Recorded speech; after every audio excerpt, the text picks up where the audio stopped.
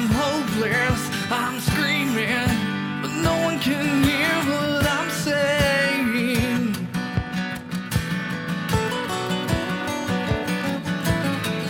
And soon I'll be bleeding. Well, there you have another episode of Straight Outta Combat Radio, audio medicine by Green Zone Hero. I met this U.S. Marine veteran 2.5 years ago in San Antonio. He's talented, he's authentic, he's passionate. He's going to live for 1,000 years. And he is out to change the world, to bring awareness to post-traumatic stress and suicide. He's a guy that makes things happen. His name is John Preston. And thank you for listening to another episode of our podcast. You're a steely-eyed killer shadow in the night. You were born to fight. You gotta light 'em up. My name is John Krotek, and I want to welcome you to Straight Outta Combat Radio, audio medicine by Green Zone Hero. We're here to honor the wisdom of America's most valuable asset for combat veterans. We're authentic, we're empowering, we're American. Save us all before they burn it down. Our veteran guest for this episode of Straight Outta Combat Radio, audio medicine by Green Zone Hero, is a United States Marine Corps veteran whom I met a little over 2.5 years ago in San Antonio. His name is John Preston. John's a busy guy. It was interesting because I saw John a couple months later in Dallas, so it seemed like even though he's a West Coast guy, I'm an East Coast guy, we met twice in the great state of Texas, so it was pretty cool. But like I said, John's busy. He's a combat veteran, a Palo Alto firefighter, and a Concord Entertainment Universal Music Group recording artist. John actually named this radio show. He was wearing a grunt-style T-shirt, and we were down at the Riverwalk in San Antonio, and I was looking at the shirt Straight Outta Combat. He was looking at me. I'm looking at him. We're on the street corner. I said, that would be a great name for a radio show. And he says, you got to do it. And we did. So here we are 2.5 years later. John is really known for his compassion. It's in his music, and it's also in the place that he works at the Palo Alto Fire Department. He's a member of the Critical Incident Stress Debriefing Team, and he brings to his department a different look than ever seen before, not only because he himself was a combat veteran, but because he's also a national advocate for veteran PTSD and suicide. John has used music as an outlet to reach millions and save the lives of veterans across the nation.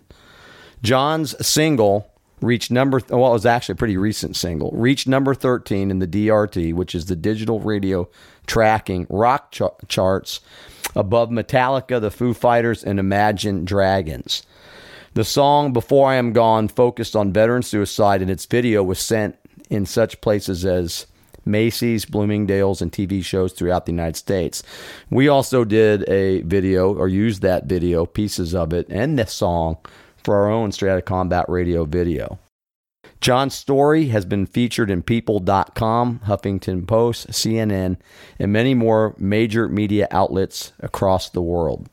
John's life mission is dedicated to both saving lives in the field as a Palo Alto firefighter and reaching, altering, and saving the lives of troubled American veterans. John has donated all funds from his last 2 releases to various veteran nonprofits. John is currently working on a documentary film project. We're going to talk more about that, called 22 and You.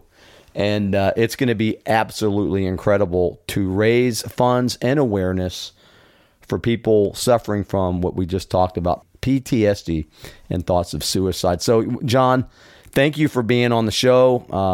How are things out in California? It's great. Hey, I love you always give me credit for the name of this show, and I wore a T-shirt that day. You know, let's come on, man. But let's be real. I wore a T-shirt that day, and you had a sparking idea. And this is what I tell everyone, right? And you know it because of the field you work in and things you do. When those ideas come through, don't let them all sit there. You know, jump on it. And you had an idea. And you jumped on it, and that's why we're talking today, right? Because something sparked on a T-shirt that I was wearing, and boom, we're here, and you have this awesome show that's getting tons of listens and spreading out now your message to the entire world, So, well, I may have wore the cool shirt, but it was definitely it was a cool shirt, your brain. But I love your favorite word, which is 3 letters, YES, yes, and I'll take that. I'll take that, and thank you for that, John. Because if you had been wearing a Simpsons shirt, this could be the Simpson podcast show. So, yeah, the idea comes, but I'm just grateful that I met you that day and we were able to forge this friendship. And I'm so inspired. The video that I just described before I'm gone is so hard hitting. Of course, Superman Falls is another one of your great tunes. And that video, man, I mean, it's deep, it's relevant, and it has helped people across the country and probably the world. So thank you. Let's, before we get to 22 and You, we want to talk about that, but tell us about childhood, a little bit about your mentors and how you even made it to the Marine Corps. Life in general has been an interesting ride. I grew up in a small town in Kentucky. I never thought that there was much beyond the Marine Corps. Like, basically, my entire family were Marines. My father was a Vietnam veteran and a Marine. All of us one-termers, right? But my father, Vietnam veteran Marine, my oldest brother, a Marine, my next brother after that, a Marine. I didn't have much of a choice. I tell the story sometimes of, I told my middle brother, who's kind of like the tough guy of the group, is the bully. I told him I was going to go in the Air Force. and I totally got my ass kicked. And probably the worst beating I had taken at that point in life. And I decided, okay, Marine Corps it is. And the rest is kind of history at that point. I grew up, idolizing my father. He was a great man. He, just like all of us had our own vices and our own issues, and he had struggled through, post-traumatic stress with Vietnam, which at that time, there wasn't a word for it. There wasn't something that explained what he's going through. But as a child, I watched that and knew that there was something there, right? But he worked multiple jobs to make sure that we had the life we wanted. When I was a kid, I was probably around the age of my son right now, close to 10 years old, I think. I believe it was between 4th and 5th grade. My father was hit head on by a drunk driver. It wasn't head-to-head collision, which is usually the killers, right? It was this vehicle in a turn going at a good amount of speed hit the door of my father's truck. It was truck to a full-size Chevy and a Ford F-150. And it blew through the door and rolled the truck. My father had a massive trauma. It was everything but head injury, right? Broken and shattered bones in his arms, broken and shattered bones in his legs. He was a snapped femur, so he was bleeding internally, a snapped pelvic, so he's bleeding internally. Probably, and I didn't know it in the beginning, but probably what inspired me to be a firefighter, because those guys cut my father out of the car and saved his life. Yeah. Then ultimately, this man who I was idolizing at this point, and my father was a war hero, and my father was, amazing to me. And now he's in a hospital bed, and now he's tubed because they had to do so many surgeries. And now he's this robot held up by, I remember just all the trinkets and things. The one time I went to the hospital when he was still in the ICU because they took me to say goodbye.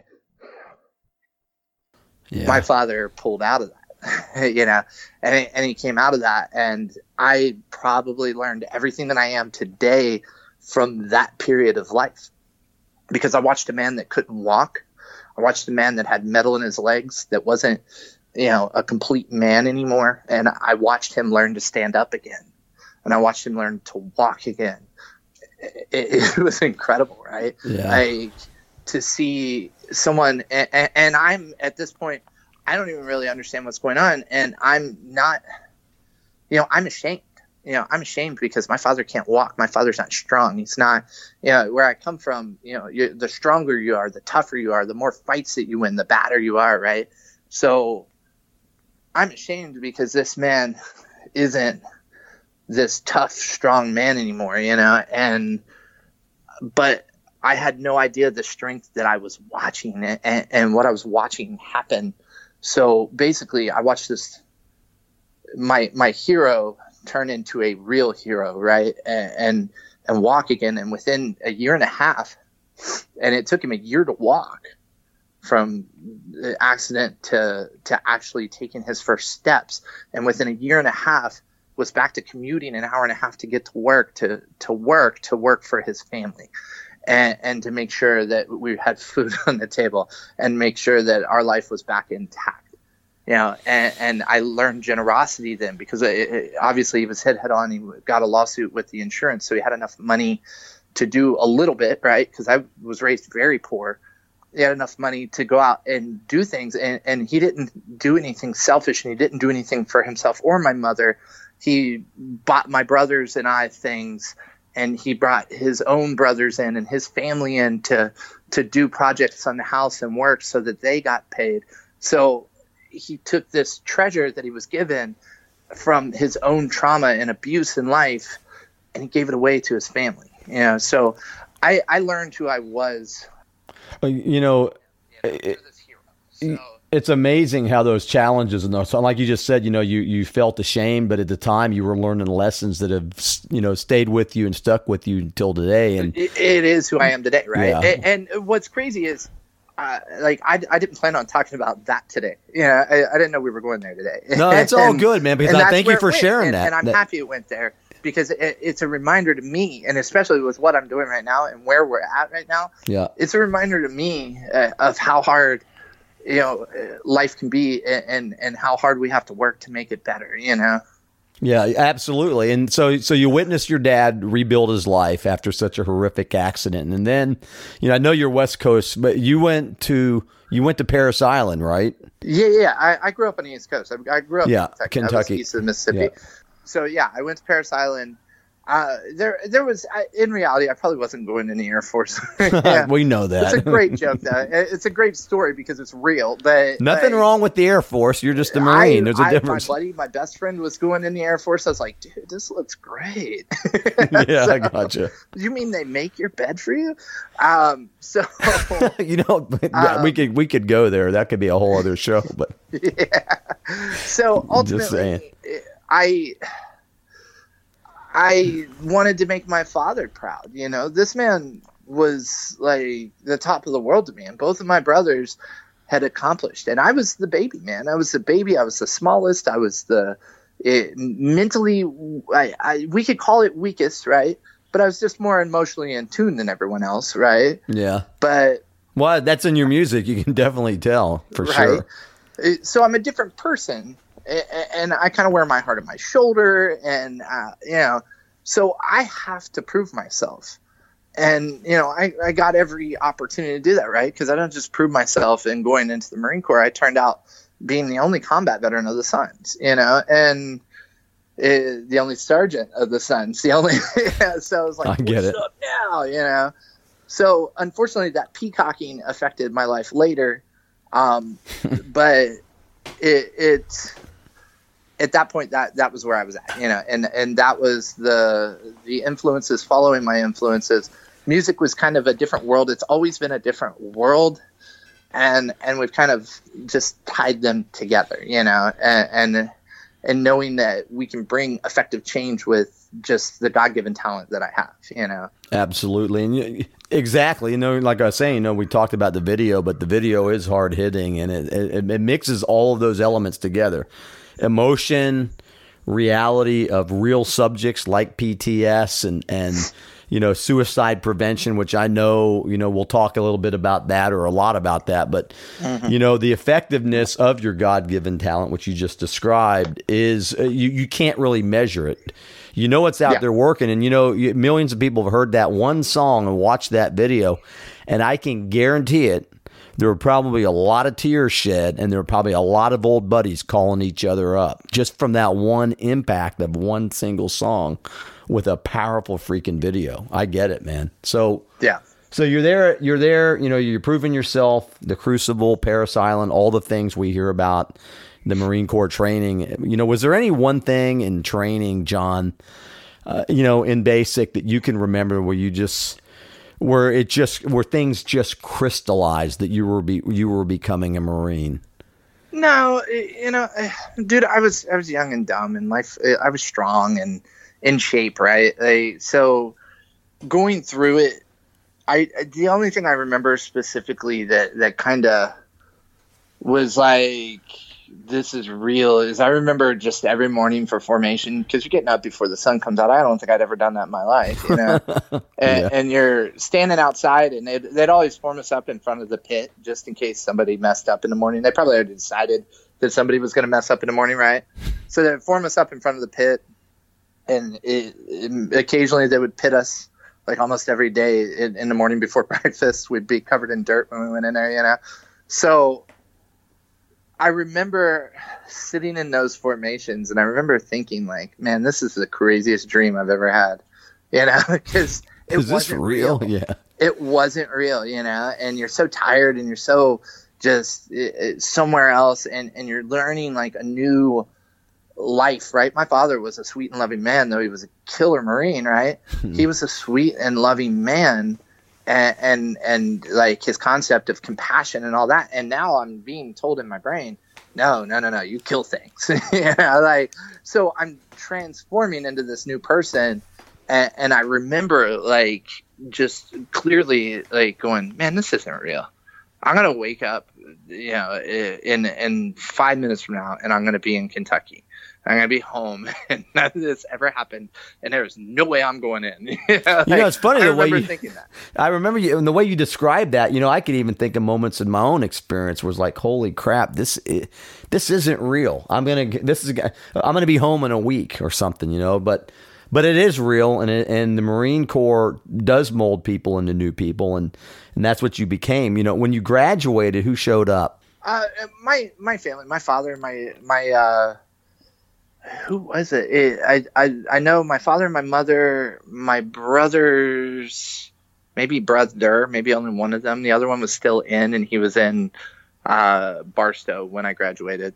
So one brother, and then my father's best friend and my best friend. So it was a nice group of people that came down when it happened. How were you feeling, man, when that, what was going through your head at that time? It was real then. Yeah, I remember finishing the Crucible. They hand you the Eagle Globe and Anchor, and I remember standing on the grinder and getting that, and I remember just being like soaked in my own tears and like snot, and just like, yeah, I did it. Yeah, I remember that feeling, and then I remember the day on the grinder, the comedy of like you're going out and you're going into your formation and you're marching around the grinder for the graduation, and you look out, like you get that glance when the eyes right you towards the crowd, and you can see the crowd all smacking the sand fleas off of them, right? Right. And they're and all you're like, thinking, oh, God, I'm getting bit by something. And none of you, this entire 1,000 Marines out on the grinder, are reacting to anything, right? You're just like, whatever, sand fleas eat me. It's nothing. I'm solid now, so I remember that. And then I remember getting in the car with my family and immediately going, can we get some Copenhagen and Bud Light? I remember that too. Nice, man. Well, that's pretty cool, man. Congratulations. And but I could just visualize the way you say that, they're all, and I've heard from Marines that have said the sand fleas in South Carolina will eat you alive. Is that true? Yeah, it's legit. They talk about the Reaper in their little hill out there on the West Coast, but it's nothing like being eaten for 18 weeks straight. God, yeah, miserable, man. Misery at its best, and I guess misery loves company. So there's a reason for all of that. So you go through graduation. It's an awesome experience, and then how long was it before you deployed, or where did you go after that? I was in 2000, so it was. It's funny. My buddy that's actually is part of 22NU, but we'll get into that later. But he just posted something the other day of 9/11 and where we were, because we were out on a range when it happened. We were running CACs, and he told his whole story and view of it, and I was like, wow, that's crazy. Like, it's my story. Yeah, we're just in different. He was in Fox Company, I was in Golf Company. 9/11 happened. That's the reality of it. 9/11 happened. And I remember my father telling me, dude, you're going in a time where there's going to be war. You need to be prepared for that. you need to know that you're not your brothers. You're not going, to deploy to Italy and these places. You're going to war. And I remember my dad telling me that clearly, and I'm like, whatever, dude. And then 9/11 happened. Yeah. Everybody remembers that. Yeah. Yeah. And we went, okay, it's not a matter of if, it's when. We deployed to Japan after that. And the entire 7th Marines Regiment, when we kicked off Iraq, or not 7th Marines Regiment, but 1st MARDIV, went to Iraq, and we stayed in Japan. I didn't go for the initial surge of the war because they needed one of our units to stay in the whatever, Southeast Asia. Yeah. So we missed that part of the war. And we're at this point where we're thinking, oh my God, there's a war happening. We're never going to go. And then we got back. We were in garrison for probably 2 months. And they said, okay, we have this group of people that is not deployed yet. They're ready to go. They have a bunch of senior Marines. They're, stacked with NCOs. Let's send them. So we ended up getting deployed then. And I actually, at that time, I was already fapped out the base telephone. I only had 6 months left in the Marine Corps, and they called us and actually gave us a choice. Do you want to stay back and work the main side stuff here in the U.S., or do you want to come with us and go to Iraq? And all of us as the NCOs, because we were fapped out getting our cushion job, right? Right. We said, yes, we're going to combat. We got to come back, So we all went and did our thing. What'd you see there in Iraq? What year was that, John? It was 2004. I was busy. Yeah, I was busy because I raised my hand. I do that on accident. Yeah, I get it. Yeah. Even then, when I was dumb and young, strange how that happens. Didn't really want to do anything. I always raised my hand to put myself into somewhere where I had to be responsible or heroic. I didn't mean to. you were probably just pointing at something up in the sky. Okay, Preston, let's go. I was just looking at that. There's an airplane. No, but no, I get it. So I turned out being a mission squad leader for 27 H&S. So we had a mission squad that ran out every day. We were security for EOD, security for for state platoon. We were security for just random logistic trips out to different bases. So we moved, and then we were an infantry squad during our offensive that we actually call Operation Just Kidding because there was a lot of hype and not as much fighting as we expected. And that was right before Fallujah happened. We were busy. I never lost any of my Marines, but I lost some Marines that were very close to me. We had skirmishes and IEDs blow and things like that. But, that vision of a really beautiful assault in combat, it never happened while I was there, and in reality probably only happened about 5 times in the entire 15-year war, right? Yeah, where we were able to mechanize and fight, because we had an enemy that poked us with needles as we walked across the soft ground, and they would stab us in the foot. And they did that over and over again, and it was more deterring than anything. For me, the positive in all of it was we were opening schools. We were, building their community. We were building their military. We were giving them jobs. We were doing all these things that were doing what they wanted to do, which was westernize and become this country that had its own power.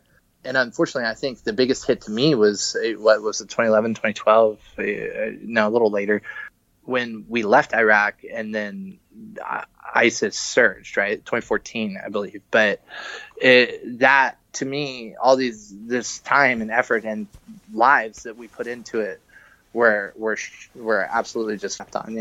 What do you think kept you focused the whole time? When I was there? Yeah. I don't know, man. I was 22 years old. To me, it was coming home and, eating a cheeseburger and doing a chick, whatever, living the American life, and knowing that what we were doing was going to give someone else an opportunity to maybe down the road have that kind of freedom. I was driven by the concept of I'm not going to lose a Marine. I was a leader. I had, anywhere from 15 to 60 Marines under me at one point. It was just, I'm not going to lose anyone. I'm not going to, We have to be diligent and focused. And then, at times I catch myself complacent and sleeping on patrols. You you can't help fatigue. You can't help tired, and you can't help when you spend 2 months out of a 6-month deployment not being attacked, and then all of a sudden you're attacked. You don't know what to do. So it was like that. There was a lot of ebb and flow and up and down. And I don't think that I ever was worried or concerned that I was going to die. I didn't think that, I kind of heroically said as I left, if I die for my country, I die for my country, but my goal is to come home.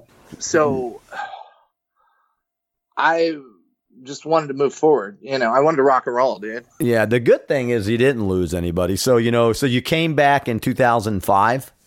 4 still. 2004. Yeah. And so what was were you getting out? Was it ETS time, or did you go back? So I had actually re-enlisted, or not completely. I had filled out the paperwork and had it on the desk of the re-enlistment guy. And I was looking at doing an I&I duty kind of thing in Southern California. But I had my first success with music then. And I ended up, I wrote a song called Good Good America while I was over there. We made this video that, my buddy was in the comm shop, so I pieced all this stuff together with Windows Media Player back then, Yeah. And it was just the trashiest crap video you could watch. You could find it if you look good enough on the internet. I'll have to write that one down. But we find that, or we make this, and then we got public press. LA Times wrote a story about it. It blew up. It ended up front paging every newspaper in the country at that time, which was a big deal back then. Oh, absolutely. So we had a website that a guy in New York made for us while we were there, and for just specifically putting the song on. There was no other reason. YouTube didn't exist yet. And it blew up. We shut our website down. I remember calling New York going, hey, dude, I don't know what you need to do. Make this work. Because we had, several 100,000, I think it was 600,000 downloads of the video, because that's when you had to download it to watch it, right? Right. 600,000 downloads of the video in a day or something. It was something crazy.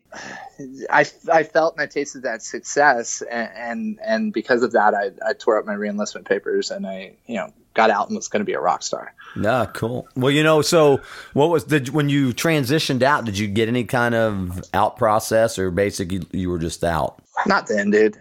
We had SEPs, and that's the separation thing where you do a day class or couple days class or whatever on how to do a resume and whatever. It was about the least prepared you could be to transition into civilian life. But that's what the Marine Corps did then. I think, and honestly, I think that's why we have so many problems with my generation of Marines, not modern day Marines coming out, and not even 5 years ago combat vets coming out. We're looking at an entire first wave of combat veterans that when they got out had no guidance on what to do. Yeah. And no transition. And a lot of us went in a bad direction. A lot of us went towards addiction or self-medication or whatever, dealing with your own stresses and problems. And that's why we're where we are today. That's what I think if you just tick a little off the path, just a tiny bit off the path, if you just lean to the right a little and you walk forever just a little bit off the path, you're going to be way the hell off the path by the time, you look up and you realize there's a problem. And we want to get people back in line. We want to get people back in the right direction and keep walking this path with us, and my generation didn't have good separation process. We didn't have the knowledge that Marines and soldiers and everybody have now. There's programs now where they're putting them in school before they even get them out of the military. They're signing them for an extra year so they can educate. Well, even you getting out and forging and breaking ground, and all the other Marines and other, armed forces that got out during that time, they basically broke the ground for this newer generation. Without your guys' experience, it would probably still be going on. It wouldn't be as good. And who says that it's good, but it's better than it was when you got out. Well, yeah, it's much better. Yeah. It's much better. So if you were, looking back on it, John, 15 years later, would you do it all over again?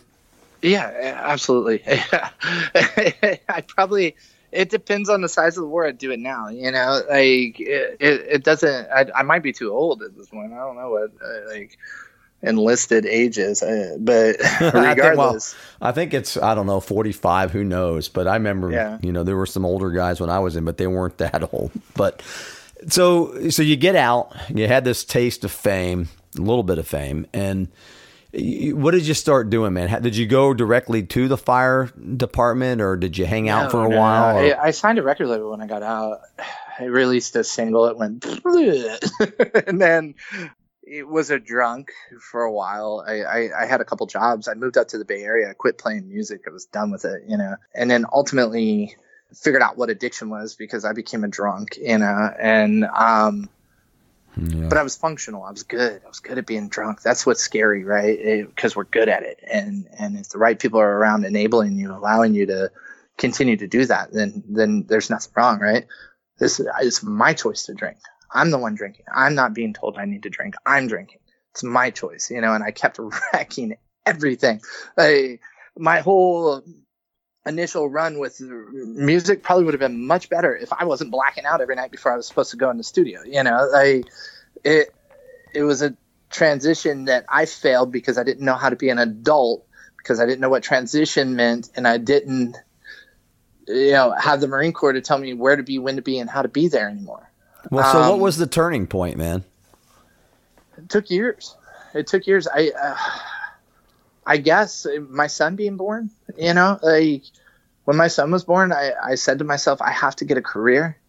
I have to do something that'll make, him proud down the road. I want him to look at me like I look at my father. And that's when I went after the fire service, and I did that in a couple of years. It took a couple of years to get in. It took work and education and internships and everything that you can imagine, but I got in. And then when I got there is the reason I'm doing what I'm doing now. When I got there in this greatest job on earth that pays great in the Bay Area, that everything you can imagine it could be, you're a rock star riding around in your big red engine, with everybody waving and smiling, and you get to help people, and you get to, save lives and do cool adrenaline junkie shit by kicking down doors and blowing water all over a burning building, but I still didn't feel complete. And I felt like I was missing something. I had put music down for a very long time. And I knew that was what I had to do, Yeah. So you got back in the studio, you signed another contract, or what happened? Yeah, I came up with the idea. I read The Alchemist, and that what we were just talking about with your show, right?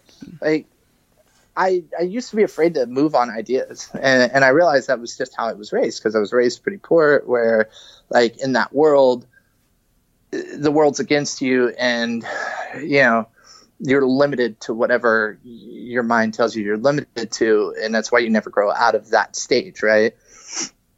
So I learned with the fire service, life is short.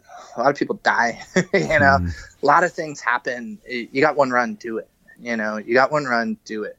And I had all these songs, and I had all this music, and I had all these things, and I thought, what if my son's 25 and I die and he never heard any of that?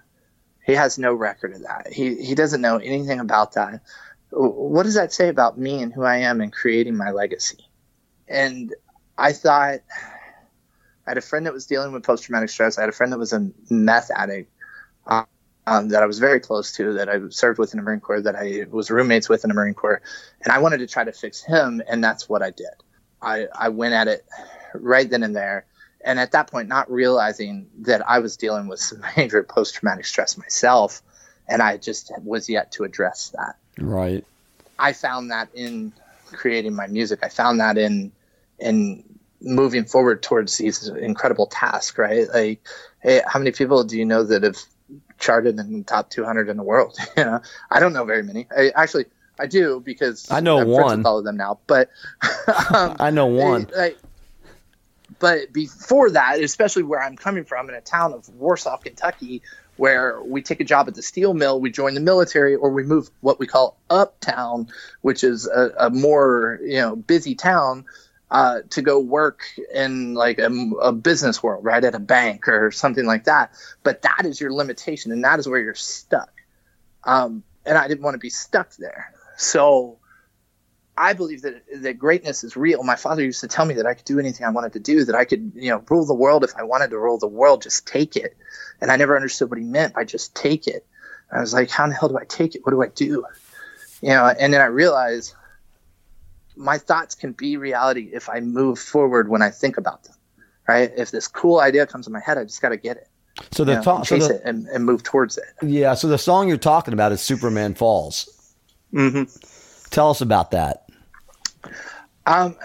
We're not even there. It's crazy. How long is this interview? No, we're good, man. No. So you're getting back on track. You're riding around, doing hard work. Fire departments, I mean, you're making it sound all glorified, but it's hard work, man. You know it is.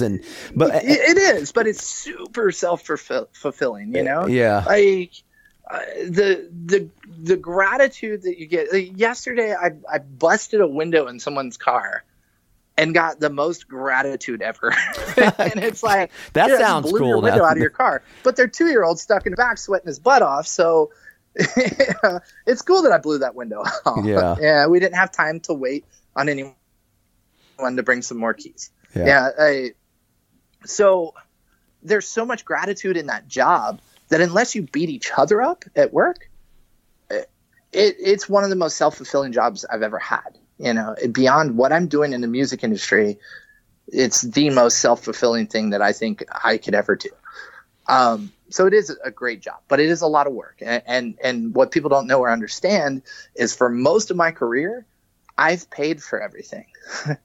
People think, oh, John's releasing through Universal which announcement on that, my label just signed a deal with Sony.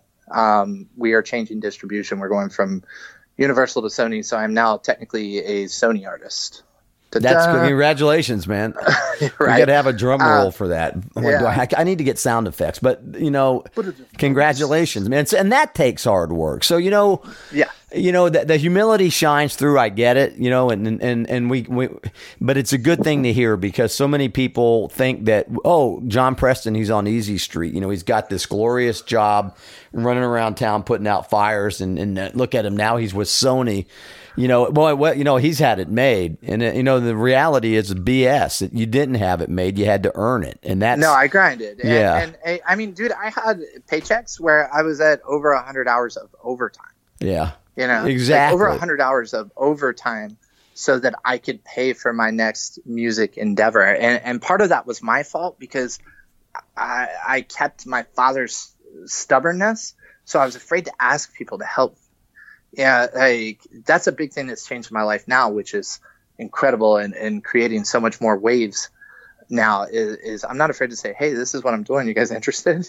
No, absolutely. That's a great. I was like, I have to create a name first. I need to put the work in and I need to put this all on my back. So I was my CEO, my COO, my press agent, my everything. And I blew through like all these different people that tried to help me because I would outwork them and I would get frustrated with them. Right. And I'm like, I'm not working you. I can't work with you. So I dealt with all these, weird issues because of that, but I kept climbing and I kept building success. When you said my intro, right? I just listened and took that in for the first time in probably 6 months. I listened and took that in and thought, oh my God, dude, I have worked really hard. You have, man. And, it's impressive. I deserve a high five, Like I said, now you just gave me another idea. I've got to get a drum roll thing in here. So yeah, we need a drum roll thing. We need one. We need a recording. So because I'm announcing all kinds of things this thing. That's good. And wait till we blast this one out, man. Yeah. This is going to make my ratings go up. But so that's cool. To answer your question about Superman Falls, and I don't want to go into this podcast if that's okay with you. No, that's fine, man. It's your story. I'm just asking questions. In January of 2016, I'm in the middle of climbing, right? And I'm in the middle of becoming this artist. My older brother, 6 months after losing our father, to a freak, surgery fail. Sorry about that. My older brother took his own life. I wasn't the only one that saw my dad the way I saw my dad. I wasn't the only one that confided in him for everything in life. You know, my dad was basically my agent without being my agent. He didn't do groundwork, but he gave me every bit of confidence that I needed to be, you know, moving forward with the music industry. And when he left and he was gone, I never let him leave. You know, I in my brain still talk to my father. I, you know, didn't go through much of a grieving process because all these weird little things kept happening that kept showing me that my father was still here with me. So I knew that. And on the day of my brother's death, I dreamt of my father for the first time. And I'd not before that seen my dad in my brain beyond the hospital. And I would have those post-traumatic stress, like flash wake ups of my father sitting in the ICU, just all, you know, tubed up and brain dead, you know. And I did 12, 13 days of that where I sat at his side and you know, sang to him and talked to him and prayed that his soul would come back to the brain, and it never did. I used to see flashes of my father, and the day that Mike died, it was the last time that happened.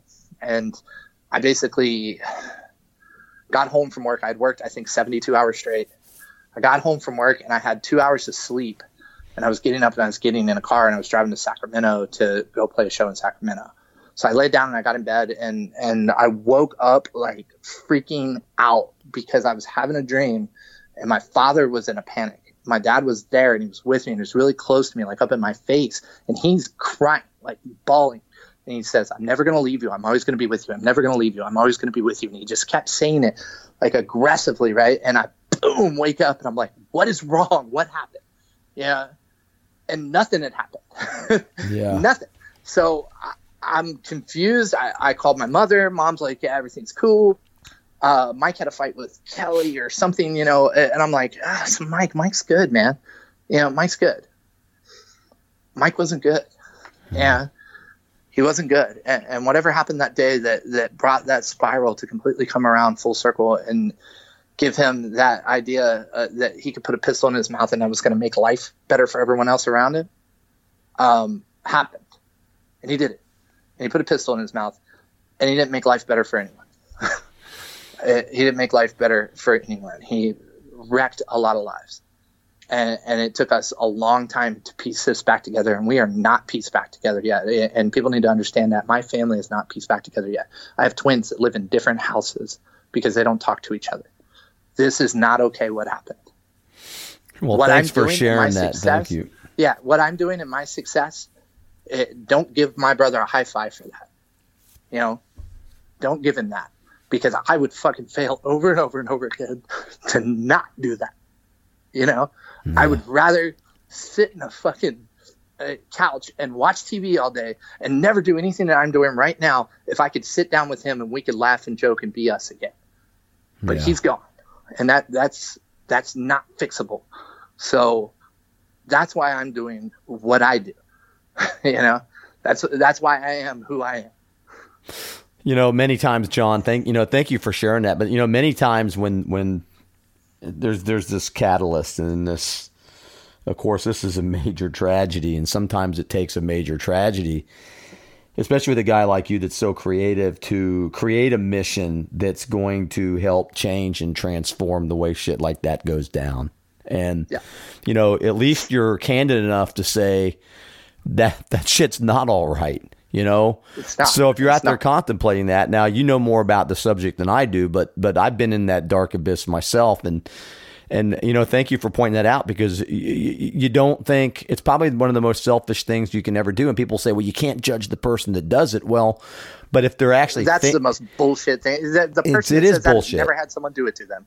You know, I get it. The person that says that has never had someone do it to them. And if that person was thinking about it and thinking about something beyond just the immediate emotional bullshit they're going through, which, you know, we can get through anything. Yeah. You know, it's all tackleable. It's exactly, man. And so, at least you're candid enough to be to tell how it is. That's how you feel. You're not going to sugarcoat it. Yeah. That shit destroys lives. You take your life, that's a big decision to make. Life is worth living no matter how bad it can get. Yeah. So I'm sorry about that, but I wish he could have right at that moment when he made the decision, I wish he could have a candid snapshot of what life is. Just an audio clip of his 9-year-old son saying for the last 3.5 years now, I wish I was dead so I could be with my daddy, and just take a candid freaking voice clip of that and play that in his head right before he squeezed that trigger. That's serious collateral damage right there, man. I don't think he would have squeezed the trigger. I don't think he would have. I know my brother, man. He was a good dude. Yeah, he was a good dude. He had his faults. We all have our faults. He was a cop for 20 years. He was a jaded person because of that job, because people don't respect that job and they treat them like trash, and they're out putting their life on the line every day. Which really is upsetting when you see some of the divisiveness that goes on and this whole bunch of bullshit against people that wear the blue. It's just, it's trash. It's very disheartening. I mean, which is a light word. I could use some heavier words, but it's just bullshit. These people that put their lives on the line every day, and because of politics, they want to prime the pump. So you got this catalyst. I mean, a huge ass catalyst. And and we talked about it. Superman Falls did good things, right? It was an idea, man. It was an idea. I wrote the song. I did the song right after he died. I think I wrote it 6 months after he died. I'd written an entire album, which was a whole new project that I never stepped on because I wasn't motivated enough, But I wrote Superman Falls, and I knew when I wrote it, I said, I did something special here. I woke up in the middle of the night with the lyrics. It wasn't like one of those sit down with a guitar and try to figure out what I'm saying. I woke up singing it and went to my kitchen and wrote the song. Do you have a guitar in your studio now? Are you sitting next to a guitar? In the other room, but I was going to say, play a stanza, man. I all think good. There's dogs out there. It's crazy out there in the other room. No, I get it. So I think my girlfriend's Pelotoning right now. Yeah. Oh, I get it. No, it's good. So next time, so that one hits the charts, and you're right. I've never met anybody till you. I've never even probably met a real rock star until I met you. So yeah, and I don't call myself a rock star. Yeah, but you are, man. You're a star. An adventurer, right? I'm someone who believes in things and I go after things. But you have passion, though, brother, and that there's so much. People dream about passion, and guys like you who exude it are such great examples. We may not think about it. You're sitting there telling me you're listening to your bio, and when you sit back, John, and you look at that, and you look at yourself in the mirror, man, be proud of that stuff. I know you are, but that's what drives you, and that kind of drive is what drives and inspires millions of people globally. It does, man. Yeah. It does. So that that happens. I know that your family's still in recovery mode. It's probably never gonna heal completely. It's a big missing part of your life. Songs can kind of fill a creative void. Well, but I executive produced an album that had Ryan on there. It had Scott on there. These guys that are also veterans doing great things. Ryan Weaver, Scooter Brown Band, Adam Martin. Love those guys. Blackbird Anthem. Yep. These guys are, all doing awesome things in our community right now, and we got them all on one album, right? Killer project, man. I mean, and I literally did something that I had learned to do that I didn't really know I could do. I ran the press on it, right? Like I had been doing that for myself forever. Anybody that thinks that entrepreneurship is complicated or like there's this whole puzzle to it, do what you think is right. Like, first of all, don't go out and listen to everybody talk and think that, like, oh, this must be the way to do it. Oh, this must be the way to do it. Well, Gary Vee said this, do your thing. Like, trust me, do your thing and don't listen to anyone else that tells you your thing is wrong.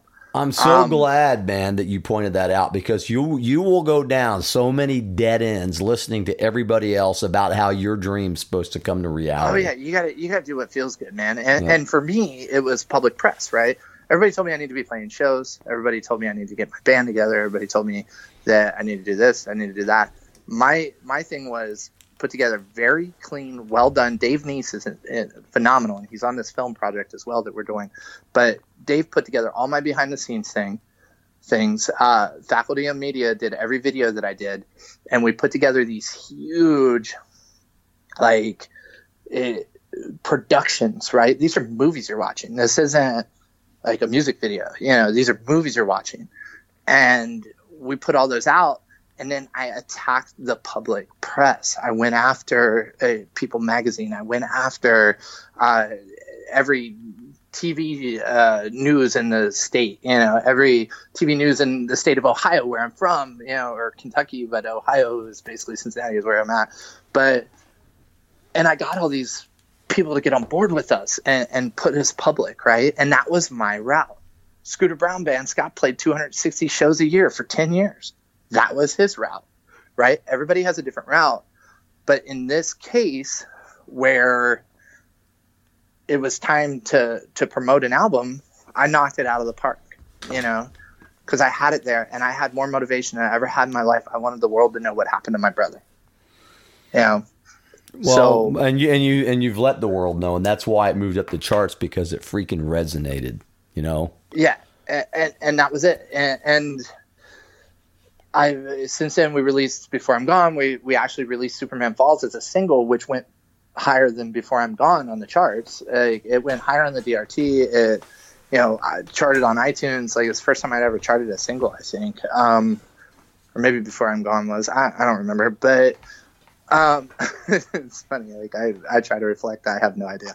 But it just goes, man. It just, because the time goes, man, and you're busy. You can't remember all of it. But but your formula is working. So, yeah. I mean, and now you were saying you were 22 and You.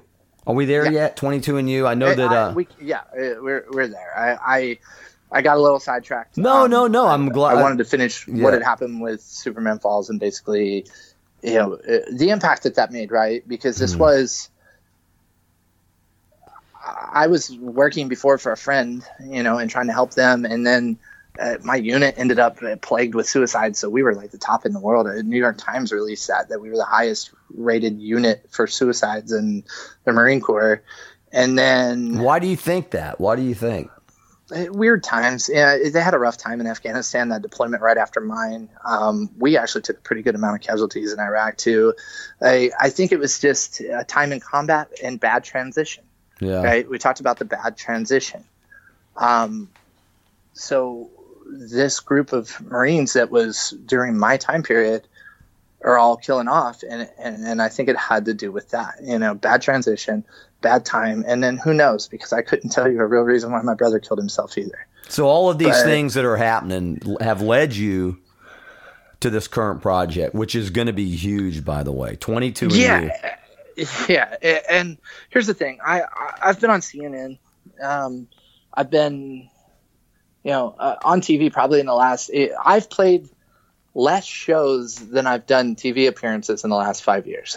That's cool. I've been on TV so many times, and what's cool is like, you watch the Today Show and you see like, oh, Gavin DeGraw is releasing a new album, and then Gavin DeGraw goes on the Today Show, and Gavin DeGraw plays a song, and then he talks for 7 seconds, and then they cut to commercial, and you don't talk to Gavin DeGraw. Yeah, you don't know who he is. Exactly. Yeah, exactly. We go on television and we sit down and we talk about our agenda, and we talk about what we want to change, and we get to publicly speak about what's happening. And I don't even bring a guitar with me most of the time, because you can hear my music. Go to iTunes. It's there. Yeah, you can hear that. But your mission what too, we have John, to speak about when I have that stage, I want the world to know. Yeah, if I'm going huge. on television, I'm going mainstream, dude. We're talking about the issue, Yeah, and you've done it, and you said the inspiration for this music is it's post traumatic stress. It's the things that lead people to do things like that, and it's a freaking agenda worth playing for. So ultimately, I went and I did a Silkies hike with Irreverent Warriors in Cincinnati. I sponsored the event. I paid for the insurance for them to be able to hike in my hometown. and it inspired me. And it inspired me in a way that I don't think I felt in a while. Like, it was not the group itself, because there's things within that are different than how I function, right? There's a lot of partying and having fun and drinking with it, and like, I don't do that. So I was kind of focused in on, okay, let's just get to the next place to hike, and that was kind of how I went about it. But when I got back, I was like, to actually put my feet on the ground, to actually spend time with the veterans, to actually talk to the people that are dealing with the problems instead of just publicly speaking was important. Mm-hmm. And with all these public appearances I've done, I never have physically, I think, been able to properly put the emotions out that I go through as a brother and we go through as a family to what actually happened. So I thought, I had a fleeting thought. It was a moment of thought just a few months ago that was, what if I put a pack on and I hiked from where my life is right now in Palo Alto, right, as a firefighter, and I walk to where my life began, where my father went to boot camp in San Diego, and I do 22 miles a day with that 22 kilo ruck on my back.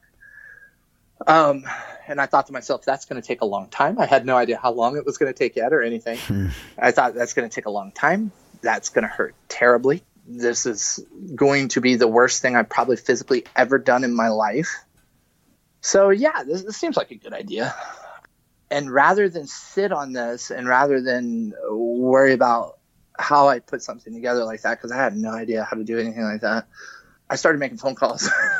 First one I called was my girlfriend. I said, hey, this is my stupid idea.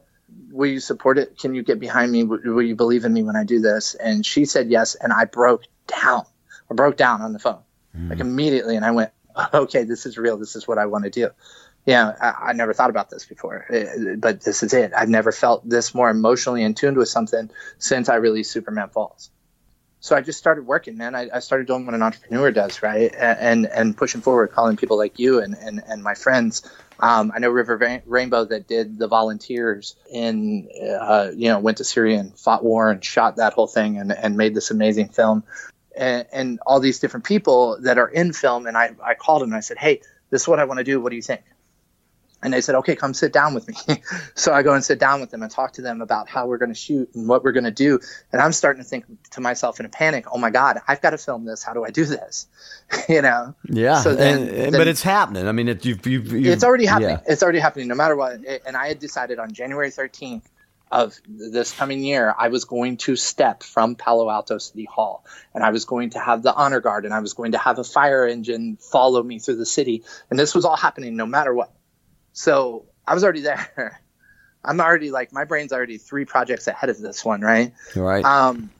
So I'm going through all this stuff and I'm starting to build things. And I run across something that caught my eye, and I see Julia Ling, and I send Julia a message. Julia blew my mind because Julia called me back within an hour, and she said, I have watched this video. I have seen that video. I have seen everything that you are doing. It is incredible. How do we work together? And I went, okay, this is the person I want to be with. This is who I want to do work with, because we can bring each other up. So Julia and Micah get together. I sign an agreement with SRE Studios and with Veteran Power Films, and we now do a partnership together. And oh my God, I'm making a film, And now Julia jumps on board and says, I will come with you. I'll not hike with you the whole time, though we'll come out and hike at some point, but I'm going to direct the film. We're bringing a crew. This is what we're doing. Here's everything. But we're going to keep your vision as you've imagined it. My vision was 22 and you.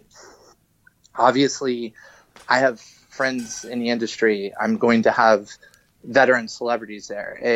I'm not going to announce any names yet. They're in.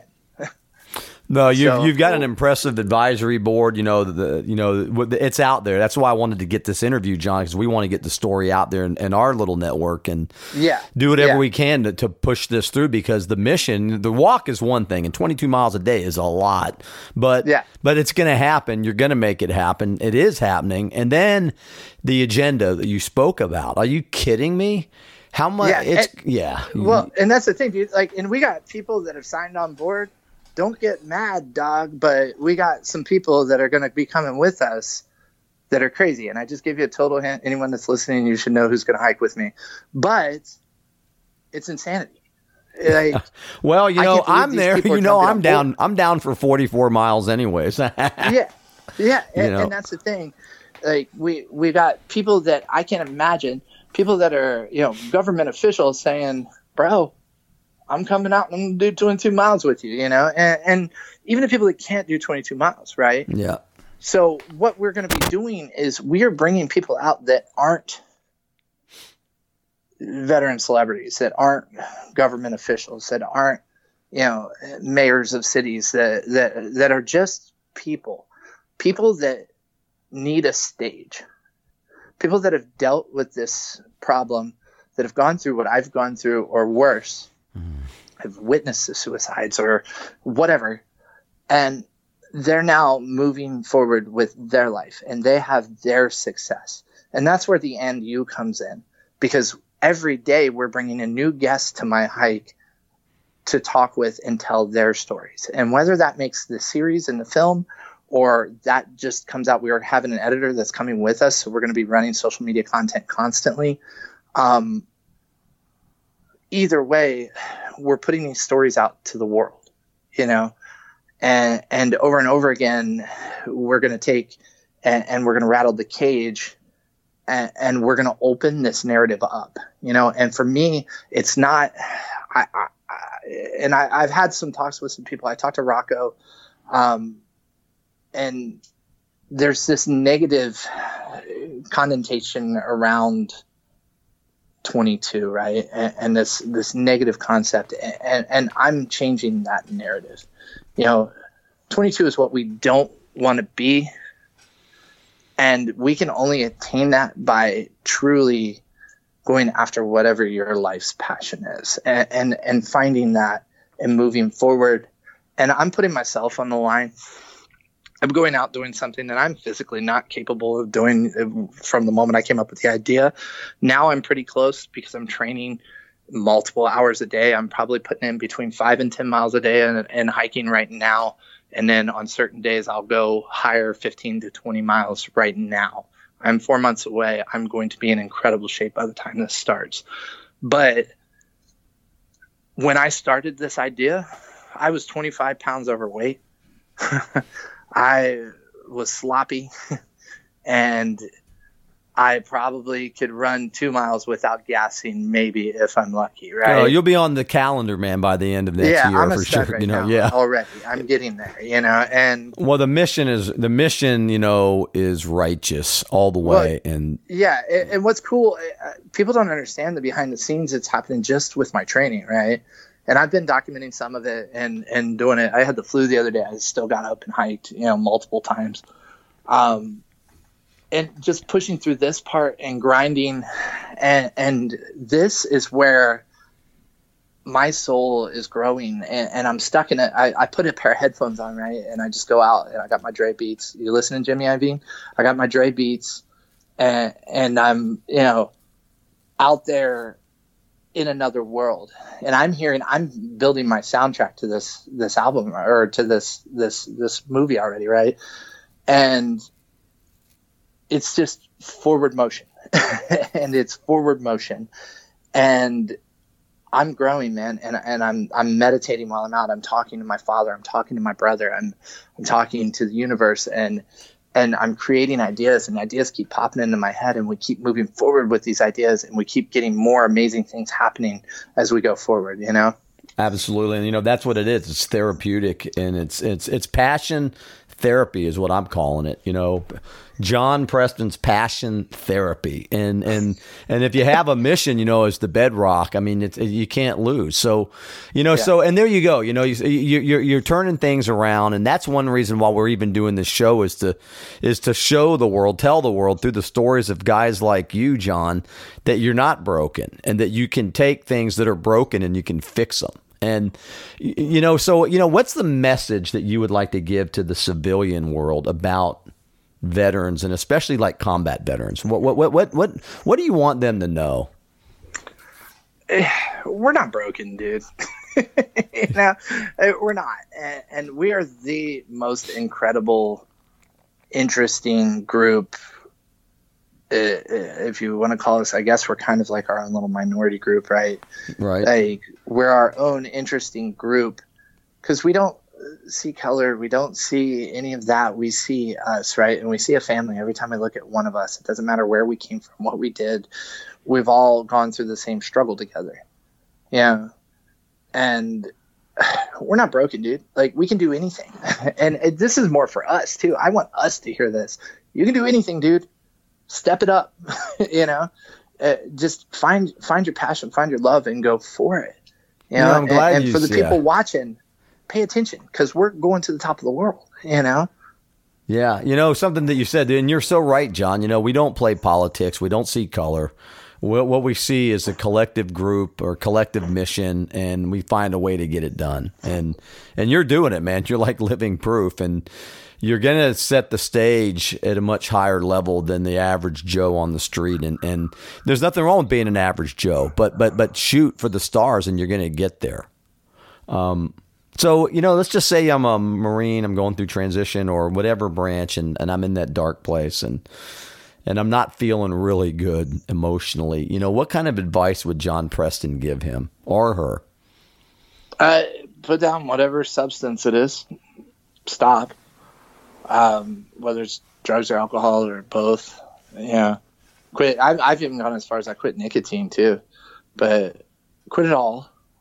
And figure out who you really are. You got to get in your own brain first, right? And that's when the feelings and the emotions and the thoughts and the cool things, the positive, you have to think positive. You got to read positive. You got to walk into your day and not see something on television that makes you mad, and then you just walk through the rest of the day grumping because CNN attacked Trump or Fox defended Trump, whatever it is right now. That's so simple to talk about in our current state as a country. Is just crazy. This ignorance of either attack or defend. Get away from that and remember where you came from. Remember who you are, and what you've already done for this country and what you've already done, moving forward, and know now that you can accomplish any other mission that you put in front of you. You just have to take the steps forward. And it's what I'm saying as we go forward with this hike is, if you need to, I'll carry the weight. Just keep walking with me, and that's it. Just keep walking. Awesome advice. What do you want people to know? Where do you see yourself in 5 years, and what would you like people to say about you, John? I want to live for 1,000 years, if that makes sense. The Egyptians talk about as long as your name is said, right? And you had someone like Ramsey that actually during his rule took down every other name of every other pharaoh. It was just this terrible, like, disrespectful thing. And he just plastered his name all over everything, right? But I'm saying Ramsey's name today. I think, and to them, if your name was said, your soul survives. So I believe that I can leave an impact that will last 1,000 years. And I have to do everything possible within that circle to know where I'm at right now in that possibility and where I need to go. And that's my goal, 5-10 years from now, to be the household name, to be the household name, and not the household name for, something ridiculous, but the household name for someone that's doing everything that he can to attempt to help and change and build strength and positivity and growth in a community. Pretty cool. So, how can people find out? How can they contact you, John? And then how can they find out more information where they can help with the 22andU project? Yeah, what's cool about this is we're dropping this so early. Yeah, that's good, but man. Right now, if you go to 22andU.net, there is a landing page. The landing page does go to donations. All those donations are tax deductible. So even if you wanted, like, for instance, to donate equipment, it's all tax deductible. You go to 22andU.net, 22andU.net. That's available there. And otherwise, we're going to be loud announcing it in, I think, 3 weeks, like around October. I'm going to shoot a video right now this weekend or this 4-day or whatever. I'm going to shoot a video in Toronto. I'm going to shoot some film while I'm there to go ahead and put into our first release that we're going to do. I don't like to put out Facebook Lives and stuff like that. I like to put out really well-made videos. Right. So that's what we're working on. That'll come out probably the second week of October. And we're going to make a press announcement, and we're going to come out and we're going to, make a big deal out of it. But right now, by then, the website will be finished. The social media will be ready.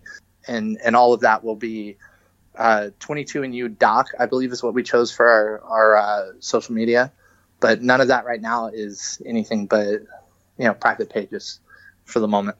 Copy that. So, we've been having a great conversation with John Preston, recording artist, top of the chart artist type of guy, and a guy that's got great passion, a guy with vision, a guy that wants to seriously turn and transform the world. And, we know he's going to be living for 1,000 years. We feel it. We pray for it. And just want to say, John, is there a personal mantra, maybe your own saying or a saying that freaking resonates with you and your heart that you live by? I don't know. Like, for the community, I always say, life is not better without you. We know that. That's truth. I think for me, I kind of always feel like I got this shit. Yeah. That's probably like the real me. I've had calls where it's, my whole team working on this and we're worried about this or that. And I'm like, oh, don't worry about it. I got this shit, because I know if I can't do it, I can think it and it'll happen. There some of the most amazing guests that we have coming out to be with us, which, God, I can't wait to announce. I thought into reality, and people don't understand that, and they don't know how that works. But read, Think and Grow Rich, read The Secret, read these books about these monumental people, Einstein, Tesla, Henry Ford, all these people. Read about them and understand that was all their philosophies. These are the greatest people in history. These are the 1,000-year-old people, right? They will be. But they thought their existence into reality. Tesla said he could close his eyes and he could see his inventions and he could move them around and change them in his own, and it wasn't, he didn't call it like in his thoughts, he called it through a sixth sense, right? So you can think amazing things and amazing things can happen. So that's how I always feel, man. I got this shit. I'll figure it out. Yeah. And we know you do, man. So anyhow, I appreciate your time today. And I know we're going to be seeing and talking to you a bunch more in the future here. We're working on our end. You mentioned gear and equipment. So we're working on our end to help secure you some of that for this adventure of yours. And just very humbled and honored to have met you and, to steal 45 minutes, an hour of your time. And just want to wish you great success. And thanks for being here, John, and for sharing your story and a relevant conversation without divisiveness and without hatred and vitriol. Something that's positive for a change. For sure, man. And I didn't mention, and I need to mention this because they're so awesome. I'm going to shoot this video in Toronto, and what people don't understand, again, things aren't free. Yeah, Adaptive Vet and Project Unbreakable stepped up and they've bought into this video and vision that I have with this video, which is going to be wacky. I can't, it's a whole nother podcast, We'll go. And I got and this it's shit. PTS versus addiction. It's a really crazy concept, and it's going to be very like wacky, you know. But Adaptive Vet and Project Unbreakable stepped in to be part of this, and I just wanted to give out a shout out to them. Go to their websites and check it out. They're both doing incredible things for the veteran community right now, as well as being a huge supporter of what I do, which makes me be able to do more of what I do. Well, I'm glad you pointed that out because I think we actually met at an Adaptive Vet event. The barbecue was Adaptive Vet, and yeah, they are doing great things. And Mike out there and his whole crew, they're incredible people, great organization. Yeah, every time I call him, he's on the road to another place with a new trailer that they're giving to a homeless vet. You know, they're incredible, dude. Like everything that they're doing, and what people don't understand, just like me, they've gone out of pocket on a lot of this stuff from their own money and their own life. I think I'm in that same club, man. I get it. So, yeah. I mean, the summits look beautiful, but there's a lot of valleys and a lot of ridge lines that you have to walk to or go through to get there. So it's that's reality, man. Thanks for that. Yeah, for sure, brother. I appreciate you having me on as always. Can't wait to keep business rocking and get this hike done, man. I can't wait to see you out here. I know, man. It's going to be killer. And now you got me motivated, man. I'm getting old. My knees are like hurting, but I'll be there. I'll make it happen. So thanks, John. I appreciate you. Just know every day I'm doing 5 to 10, and that's with a 50-pound pack on my back. So catch up. Come on. I know you wake up at like 5 a.m. and start PTing. Don't lie to it. I do. But yeah. Love you, man. Thanks, John. And keep going, man. If you need anything on our end or on your end, let us know. And we're here to support you 110% in anything that you do. You know that. Yeah, brother. Let's just keep moving and shaking, and we got an opportunity to bring real change to the world. We can do it together.